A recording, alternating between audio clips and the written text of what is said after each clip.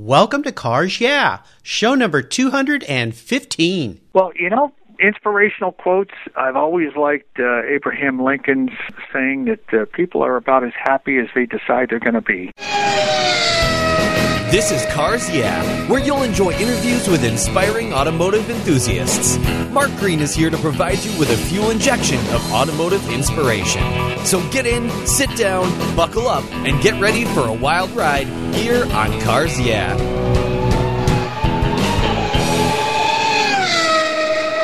Have you turned your key and heard that dreaded tick, tick, tick, tick because of a dead battery? No worries. I've got the NOCO Genius Boost Jump Starter. This compact tool fits in your glove box and features rechargeable lithium battery technology that will start a dead battery in your car, boat, truck, or RV. It packs a whopping 12-volt, 400 amp starting power and can start up to 20 dead batteries on a single charge. Plus, it has built-in spark-proof technology with reverse polarity protection to safely jumpstart your vehicle. The compact, ergonomically designed clamps are solid copper for maximum conductivity, and there's a built-in ultra-bright dual LED flashlight with 7 modes, including an SOS emergency strobe. It's easily rechargeable with a USB outlet, and you can charge your smartphone or tablet while you're on the road. Works on any 12-volt lead-acid battery. The Genius Boost from NOCO is the ultimate emergency tool that's safe and easy to use. Quality design, state-of-the-art technology from NOCO, your battery care source since 1914. Get yours at geniuschargers.com.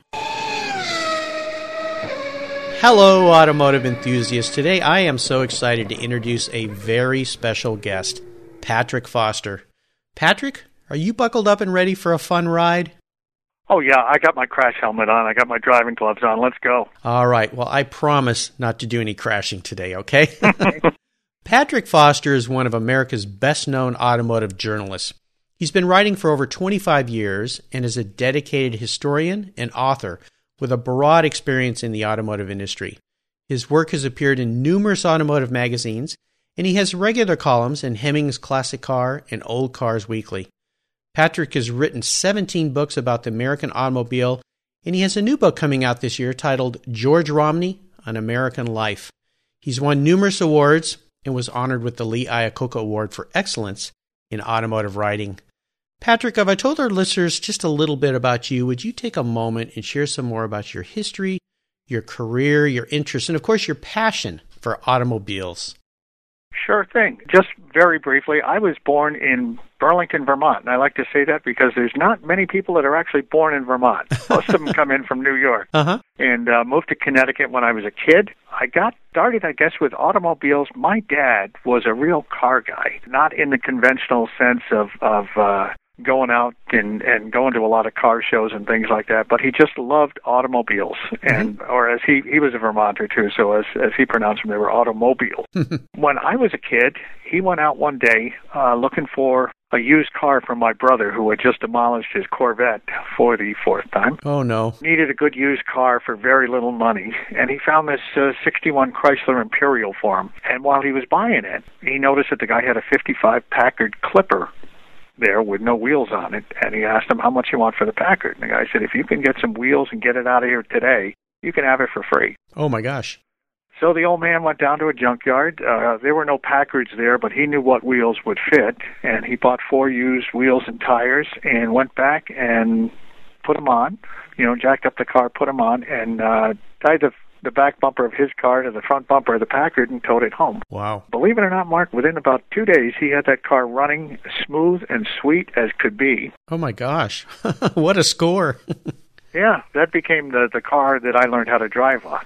Oh, and I used to take that to high school. And I remember the first time I took it to high school, I said, I got a car out here. And they said, oh, yeah, well, what do you got? And I said, it's a 55 Packard. And they didn't even know what that was.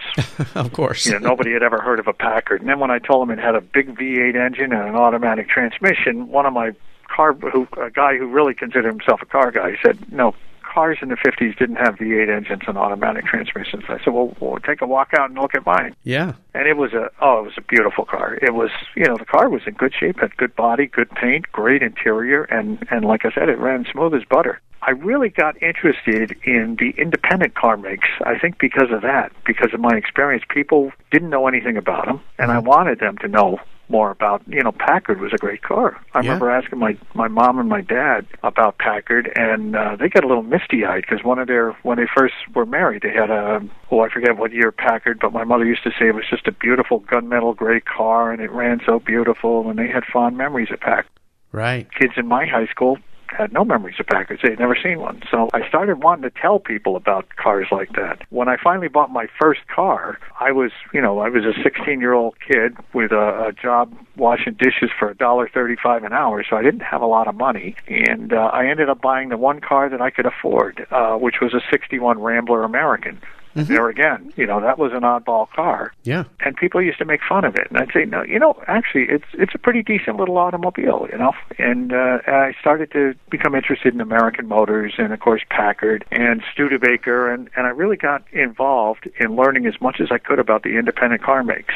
Well, little did you know where it would take you. At that point, no, I didn't. My teachers had always told me I should be a writer, but I really wanted to go work in the automobile business as a car salesman or something like that. Mm-hmm. When I got out of school, my first job, I went to an American Motors dealership and said I'd like to be a salesman there, and they said, "No, you got no experience. Get out of here." Mm-hmm. So I went to another one, and I said the same thing, and he said, "You've got no experience. Get out of here." And finally, I talked an Oldsmobile dealer into giving me a job. That was the only sales outfit that would hire me. Mm-hmm. And I worked for the neatest guy you've ever met. His name was Kurt Fritz. He was a short, little, handsome German guy, and he used to call me Patsy. He'd say, "Hey, Patsy, take this guy for a test drive, kid." And he taught me everything I know about selling cars, and we had a great amount of fun doing that. Cool. He was as honest as the day is long. He was a real gentleman, and from there I went on. I finally, with the experience I got with Oldsmobile, I finally went to work for an American Motors dealership, which was my big dream. And I spent the next 7 years selling AMC cars and Jeep vehicles and Renaults, and it was one of the happiest times of my life. Wonderful. Well, we're going to learn a little bit more about your life and how you got involved with writing, but I always like to start these journeys with a success quote. And this is a saying that's been instrumental in your life. It's a really great way to get the inspirational tires turning here on Cars Yeah. So, Patrick, take the wheel. Well, inspirational quotes, I've always liked Abraham Lincoln saying that people are about as happy as they decide they're going to be. And I know I've got some people in my life that have just decided they're going to be miserable all the time, and I've decided I'm going to be happy. But I'll tell you, along those lines, I'm an old movie buff. I don't know if you remember the movie Harvey, about the fellow who's got an imaginary friend who's a 7-foot-tall rabbit. Yes. Yes, that's Jimmy Stewart. Well, at the very beginning of the movie, he walks out to get get a telegram from a guy who's delivering a telegram, and the guy delivering the telegram says, "Boy, it's a beautiful day today, isn't it?" And Jimmy Stewart looks at him and says, "Every day's a beautiful day." And yes. I've always loved that. Yeah, it's a great quote and so important in life. In fact, I just watched a TED Talk this morning that had a lot to do with how you carry yourself physically and how that is presented and received by other people, and how just having that positive attitude in your physical presence can make such an impression on other people. So it's very, very important. I understand. I had a client years ago when I was a young man. This lady, for some reason, was just an unhappy person. And one day she said, "Why are you always so happy, Mark?" And I said, "Well, why would you want to be anything else?" And then I realized as those words were coming out of my mouth that she decided to be something else. And I went, I may have just lost this account. But I think it's a great quote, and that's the first time I've heard that quote here on Cars Yeah, so I think it's fantastic. You talked about your father being a car guy and your childhood being wrapped around automobiles. Would you share with me a story that instigated your passion for cars? If you can remember that pivotal moment when you really knew you were a car guy. There wasn't really a pivotal moment, I don't think, but there were a lot of smaller moments. My dad went out one day without saying anything to anybody and came back dragging behind him the rustiest, most decrepit-looking 1926 Dodge pickup truck you've ever seen in your life. And he had gotten it for free, another one. Well, we had 7 kids, so his budget for fun was very small. And he dragged this thing home, and he did it when my mother was not home. and he hid it in the garage because we never parked our cars in the garage. Mm-hmm. So he put it in the garage, he closed the garage door, and he never mentioned it. And he would go out there, on his time off and work on this vehicle, and my mother never knew anything. Well, weeks go by, and finally she's got to go in there for something. Yeah. And she comes out and says, I can't use the exact what language, is this? Yeah, what is this? And, he said, well, you parked that thing behind the house. I don't want people to see that. So he had to park it behind the house and then, drive. But again, he and I worked on that vehicle. He got it started and running within days. And this was a 1926 Dodge that had sat in the field for a long time. Yeah. The body looked, the wooden body had a fruit wagon body, looked terrible. And I said, what do you do with that? He says, well, you can't fix that. You just take it off and build a new one. And all I could think of is, how do you build a body? Yeah. And he bought some wood and built a new pickup body for it. Brush painted the car, painted the trim silver, and put new tubes in the tire. I had never seen anybody change a tube on a tire by using 2 tire irons. I'd always seen it done with a machine, but here we didn't have a tire changing machine, obviously, in our house, so he just took the wheels off, put them down on the ground, used a couple of tire irons, and, got the tire off, put a tube in on all 4. Very cool. Yeah. And then when I got my 61 Rambler, that car needed a lot of work because I only had $25 to buy a used car with. Mm-hmm. And so it was the 61 Rambler that needed work.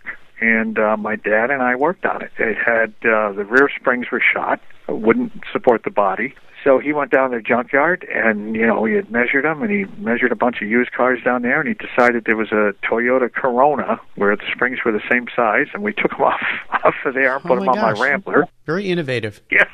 And he went out and bought some putty and cut out the rust and puttied up the rust holes and things like that. So it was gradually that I really became interested in cars. And I didn't know, there were things I didn't know, but there was a lot of stuff that I knew about, particularly the independent makes. Mm-hmm. And it just grew into a love affair with cars. Yeah, it's fantastic. And it's great that it's your father that taught you all these things. And boy, he taught you much more than a passion for cars, for sure, with all those experiences.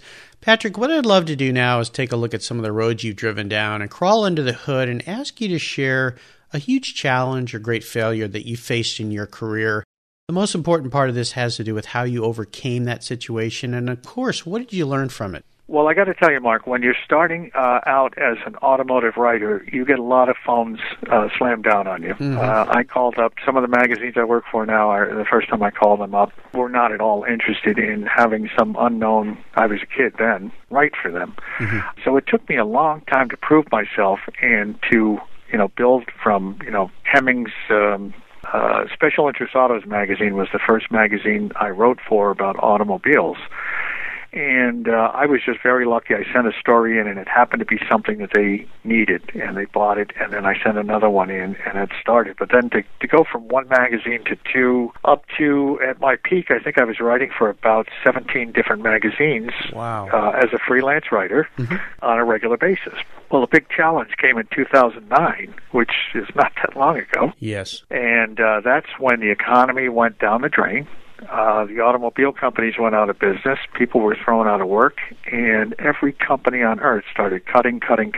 And what happened is 13 of the magazines I was writing for went out of business. Wow. Belly Up went out of business. Yeah. So I was left with 4 or 5 different magazines that I was writing for, and a couple of them, I won't name them by name because I'm still with them. Mm-hmm. But they told me, don't bother sending in any more work for a couple of years because our budgets for freelance have been slashed to 0, and we can't buy anything. Wow. And, there I was. I saw in a 2-month period, my income dropped 80%. Yeah, wow. And that's, no matter what your income is, you pretty much live on it. So yeah, that's devastating. When you take an 80% drop, yeah, it was. And it looked at that time very bleak. It looked like it was never gonna end. You know, like this is the way the industry is going to be. There aren't too many new car magazines coming out, right. And so it was very difficult. I had to take another job for a while just to pay the bills, and I continued trying to find, new magazines, new outlets for my writing. And I guess the biggest challenge was just hanging in there. And I hung in, and against all odds, the business started coming back. There were no new magazines opening up, but some that I hadn't written for before started taking some of my work. And then, the ones that I had been working for that had told me, we have no budget, they finally got, after about 2.5 years, they finally got their budgets restored, and they were able to buy freelance stuff. Sure. I had a guest on the other day that said the same thing, and I've heard so many people tell me during that time period, the devastation of the recession and all these things happening. And one of the quotes one of my guests used was Winston Churchill's quote when he was talking with, I think it was Oxford University, their commencement speech, and he came in and basically said 6 words: never, never, never, never give up. And he turned around and walked away. And it was the height of World War II, and it's a great lesson. Just don't give up no matter what. And in the case of this one guest on Cars Yeah, he was down to his last $7. He didn't know how he was going to make payroll in 2 weeks, but he didn't give up. And that sounds like what happened to you. So fantastic. Let's shift gears here and go to the other end of the spectrum. I'd love for you to share one of those aha moments in your career. Especially as an entrepreneur. We have many of them, but one in particular that stands out that you could share with our listeners? Yes.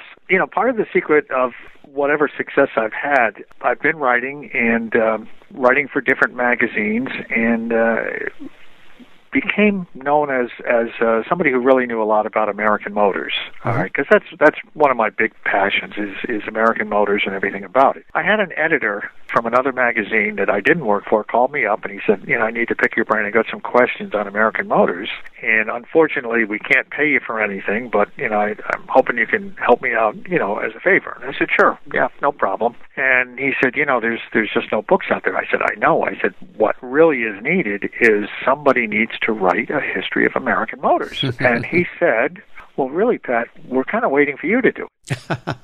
And a light went off, and I said, holy mackerel, he's right. I'm the one who should do this.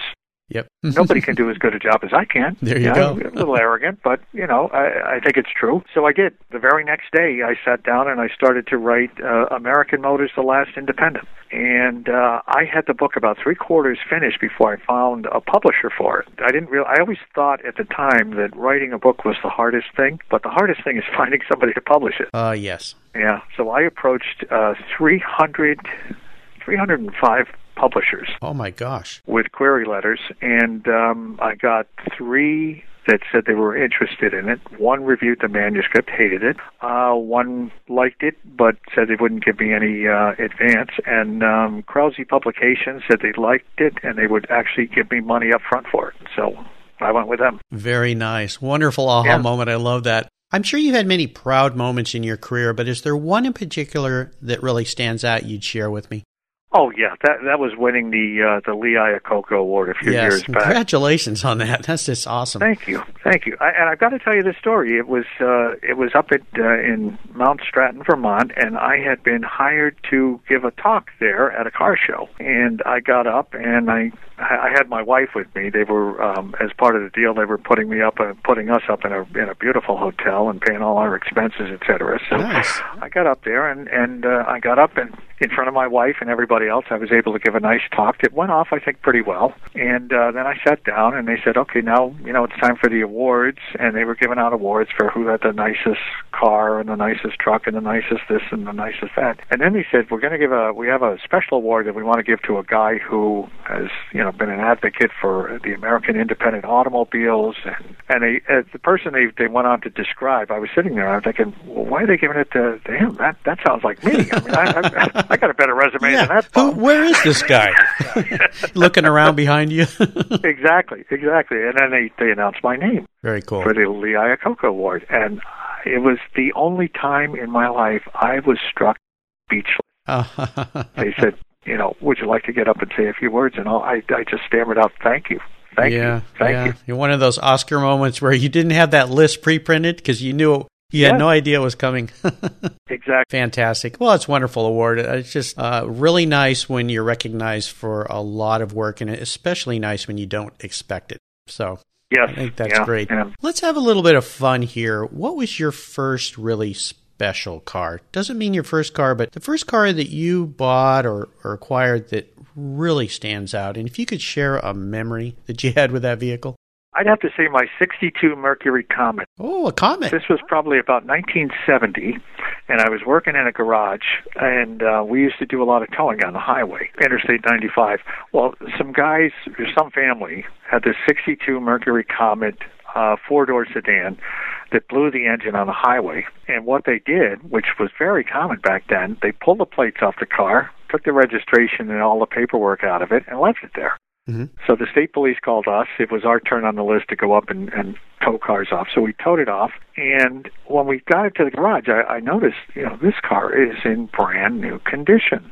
I mean, the interior was gorgeous. It was a Highline Comet. The body was perfect. It was white with a red and white interior, and it was an automatic transmission. It was really a very jazzy little car, and the only thing wrong with it was the engine was blown. So I resolved I'm going to buy this car. We'll put an engine in it.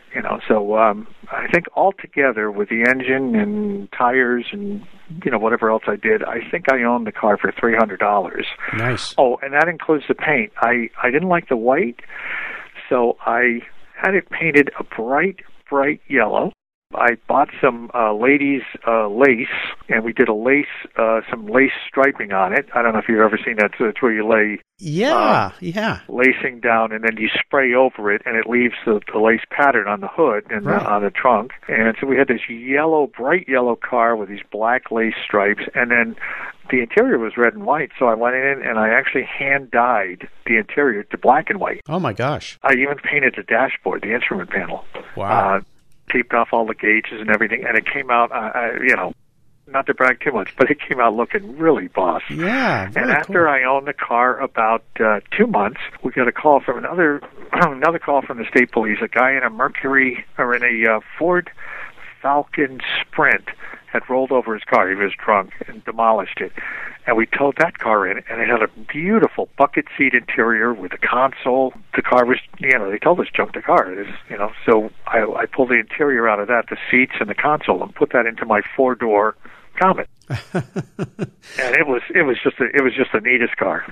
Everybody loved that car. Yeah, I think all those years of being around your dad where he wasn't afraid to tow in a car and fix it and take it apart paid off. And I had a cousin. He had a Comet back in the mid-'60s when I was a little kid. And I remember that car because I remember the little fins in the back were kind of cool. They're kind of a combination of the leftover big fins of the Cadillac and the Biscayne fins that kind of swayed out a little bit. They were canted a little bit. Yeah, very cool. I think it had 3 taillights in the back on each side. Yeah. Those were neat little cars. That's awesome. It really was. And the engine we put in it, now it had, I think, a 144 cubic inch 6. We put in a 200 cubic inch 6 that we got from a Mustang that had been a Mustang Sport. So it had the chrome valve cover, and the car, was fairly gutsy for a 6 because it was the big 6. Well, and I think those cars, the Comet, the Falcon, they all had kind of the same platform as the Mustang anyway.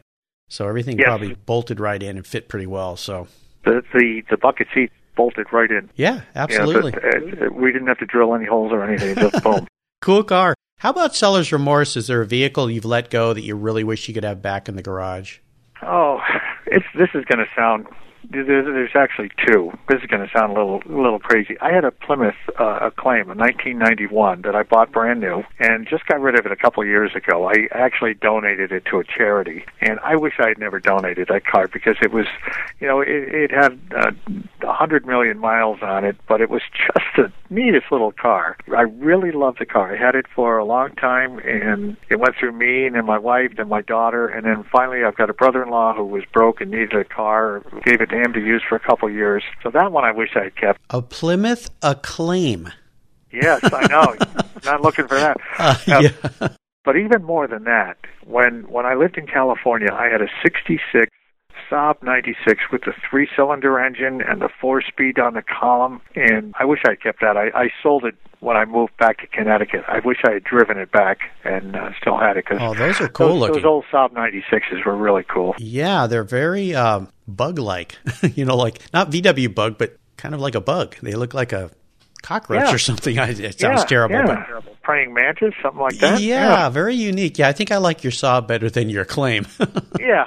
At the time, I was working for the Saab car company. It was called Saab Scania of America. They were the importer in America. They were headquartered here in Orange, Connecticut, one town over from where I live. I had been working for them in Orange, and they transferred me out to L.A. to be an assistant warehouse manager in Torrance. So I lived, got an apartment in Redondo Beach, and I worked out there. I felt really good being part of the car business. And, at the time, I was probably 20 years old.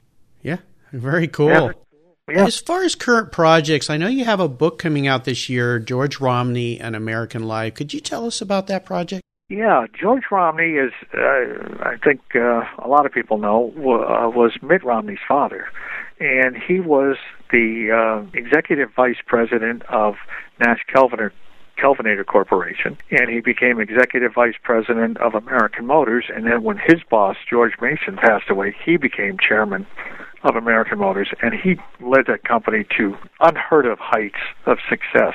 And he went on from there to become governor of Michigan, 3-term governor, most popular governor in Michigan history. Well, I got to be friends with George Romney some years ago, and just because of his career with American Motors, I used to call him up and ask him questions, and we would talk for, hours. Yeah. And we met a few times. I did some interviews with him. I just decided when he passed away, it really affected me. I was really depressed for quite a while because he was such a nice man and we got along so well. But I decided I'd like to write his biography. So I wrote it, and it's going to come out later on this year. I actually have 2 books coming out this year. Oh, what's the other one? The other one is a history of International Harvester trucks. Oh, wow.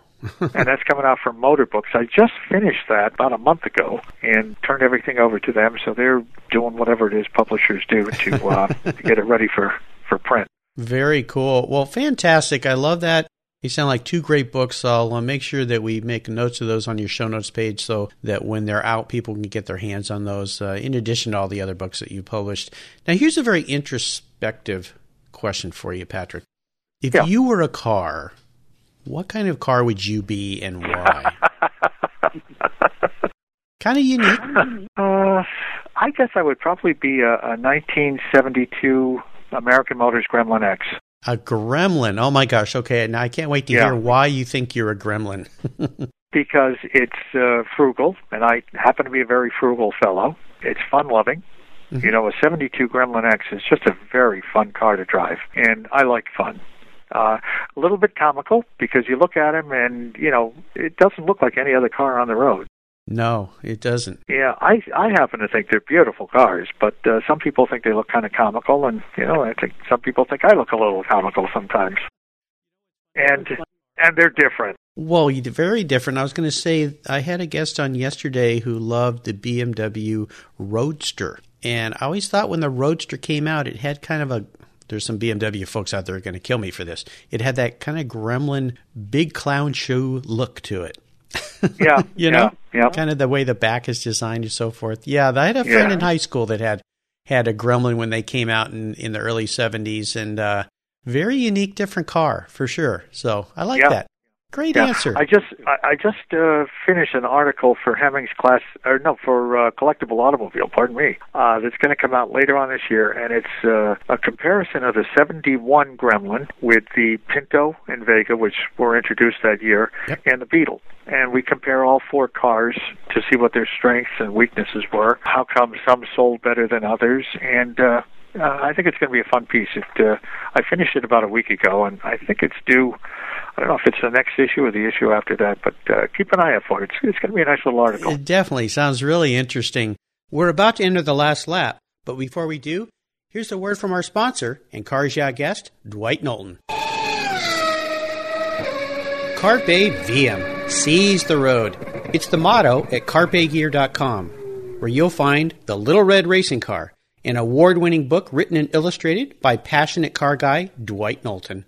It's a spectacular way to introduce children to the love of cars. It's an inspirational award winner, and Yahoo Autos calls it the best kids' car book ever. Plus, it's printed in the USA.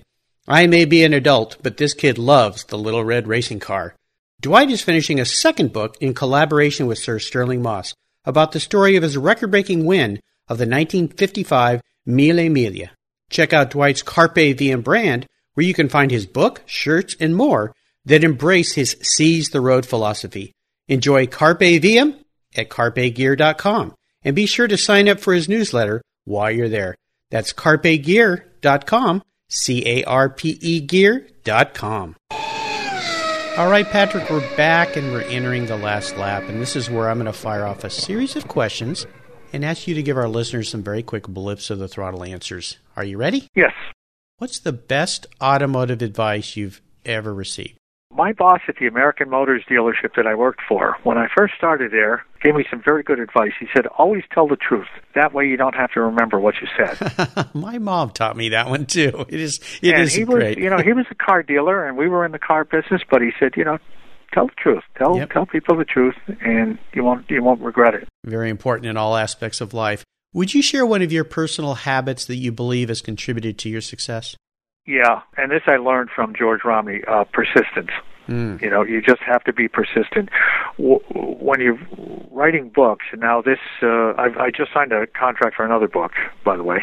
Awesome. And when you're writing books, you can't write a book with inspiration. It's perspiration. You've got to get there every day and persistently write, even when you're squeezing words out one by one because they're just not coming. You've got to get there and do it, because if you don't, you're never going to finish. Absolutely. I've heard this from many of my guests that are entrepreneurs. Persistence, tenacity are so important.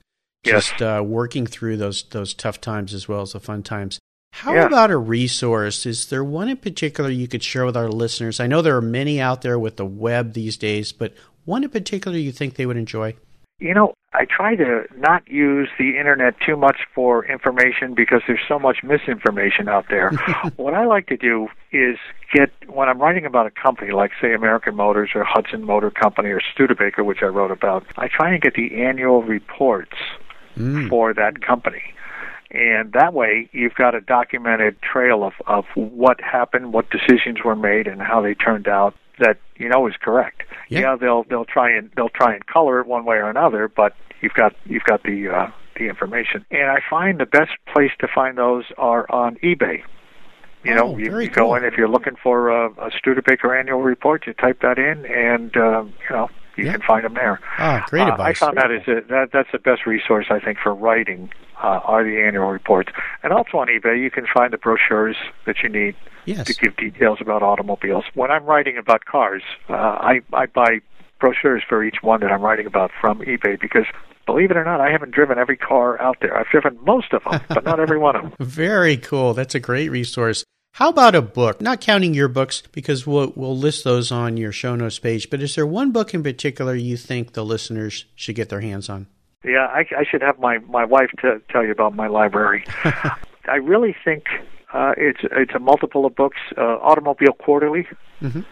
I've got every issue from issue number 1 till the final one. They're out of business now. They're another one I used to write for. It's just such a shame that they're not here anymore because I've been subscribing for a long time, and wonderful books. As far as one book that I've enjoyed more than any other, it would be Beverly Ray Kimes' History of Packard Motor Car and Company, which is a very, very big book, but it's got to be the best car book ever written. Fantastic. Well, listeners, you can find links to these great resources at carsyeah.com/Patrick Foster. All right, Patrick, we're up to the checkered flag, and this last question can be a real doozy for a car guy like you. If you could have only one collector car in your garage, but don't worry about the cost because I'm going to cover that for you today, what would that one vehicle be and why?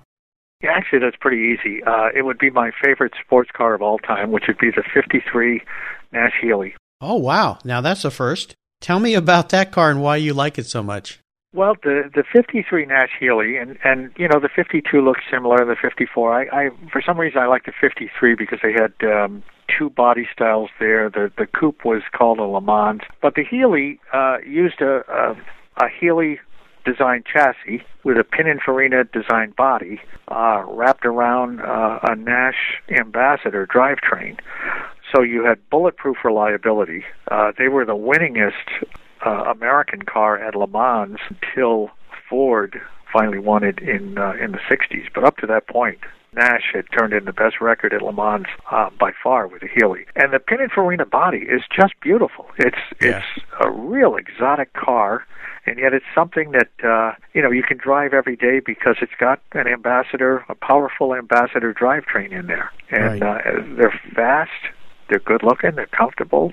And you're not going to see another one at a car show when you go there. Very, very unique cars for sure. And you're the first one to pick that car here on Cars Yeah. So I love that one when we get a new car chosen as the doozy question, as I like to call it. So, Patrick, you've taken me on a great ride today, as I knew you would, and I've really enjoyed your stories. And I want to thank you for sharing your journey with the Cars Yeah listeners and with me. Could you give us one parting piece of guidance before you drive off into the sunset in that Nash Healey? Yeah, and it's old advice. I'm sure you probably heard it at some point in your life.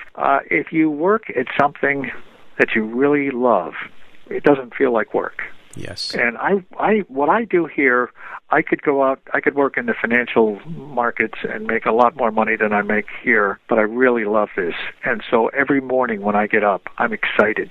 Yeah. I'm happy. I say, wow, I'm going to go write about cars today. Yeah, so important. So do what you love. That's what I tell my daughter. Work at something that you really love, and you'll enjoy every day of your life. Yep. Great advice for automotive enthusiasts in particular. I love it. Listeners, again, you can find links to everything that Patrick has been so generous to share with me today here at carsyeah.com/Patrick Foster. Just put Patrick in the search box and his show notes page will pop right up, including a list of the books that you can find from Patrick. I own several of them. Great books. Get your hands on those. Patrick, thank you for being so generous with your time and your expertise and for sharing your experiences with our listeners. Until we talk again, I'll see you down the road. Okay, thanks, Mark. You're welcome. Thank you so much for joining us on today's ride here at Cars Yeah. Drive on over to carsyeah.com to find show notes and inspiring automotive fun. Download your free copy of Filler Up, a fun book filled with gorgeous photographs of fuel filler fun, including quotes from more inspiring automotive enthusiasts. Download your copy today, and we'll see you next time on Cars Yeah.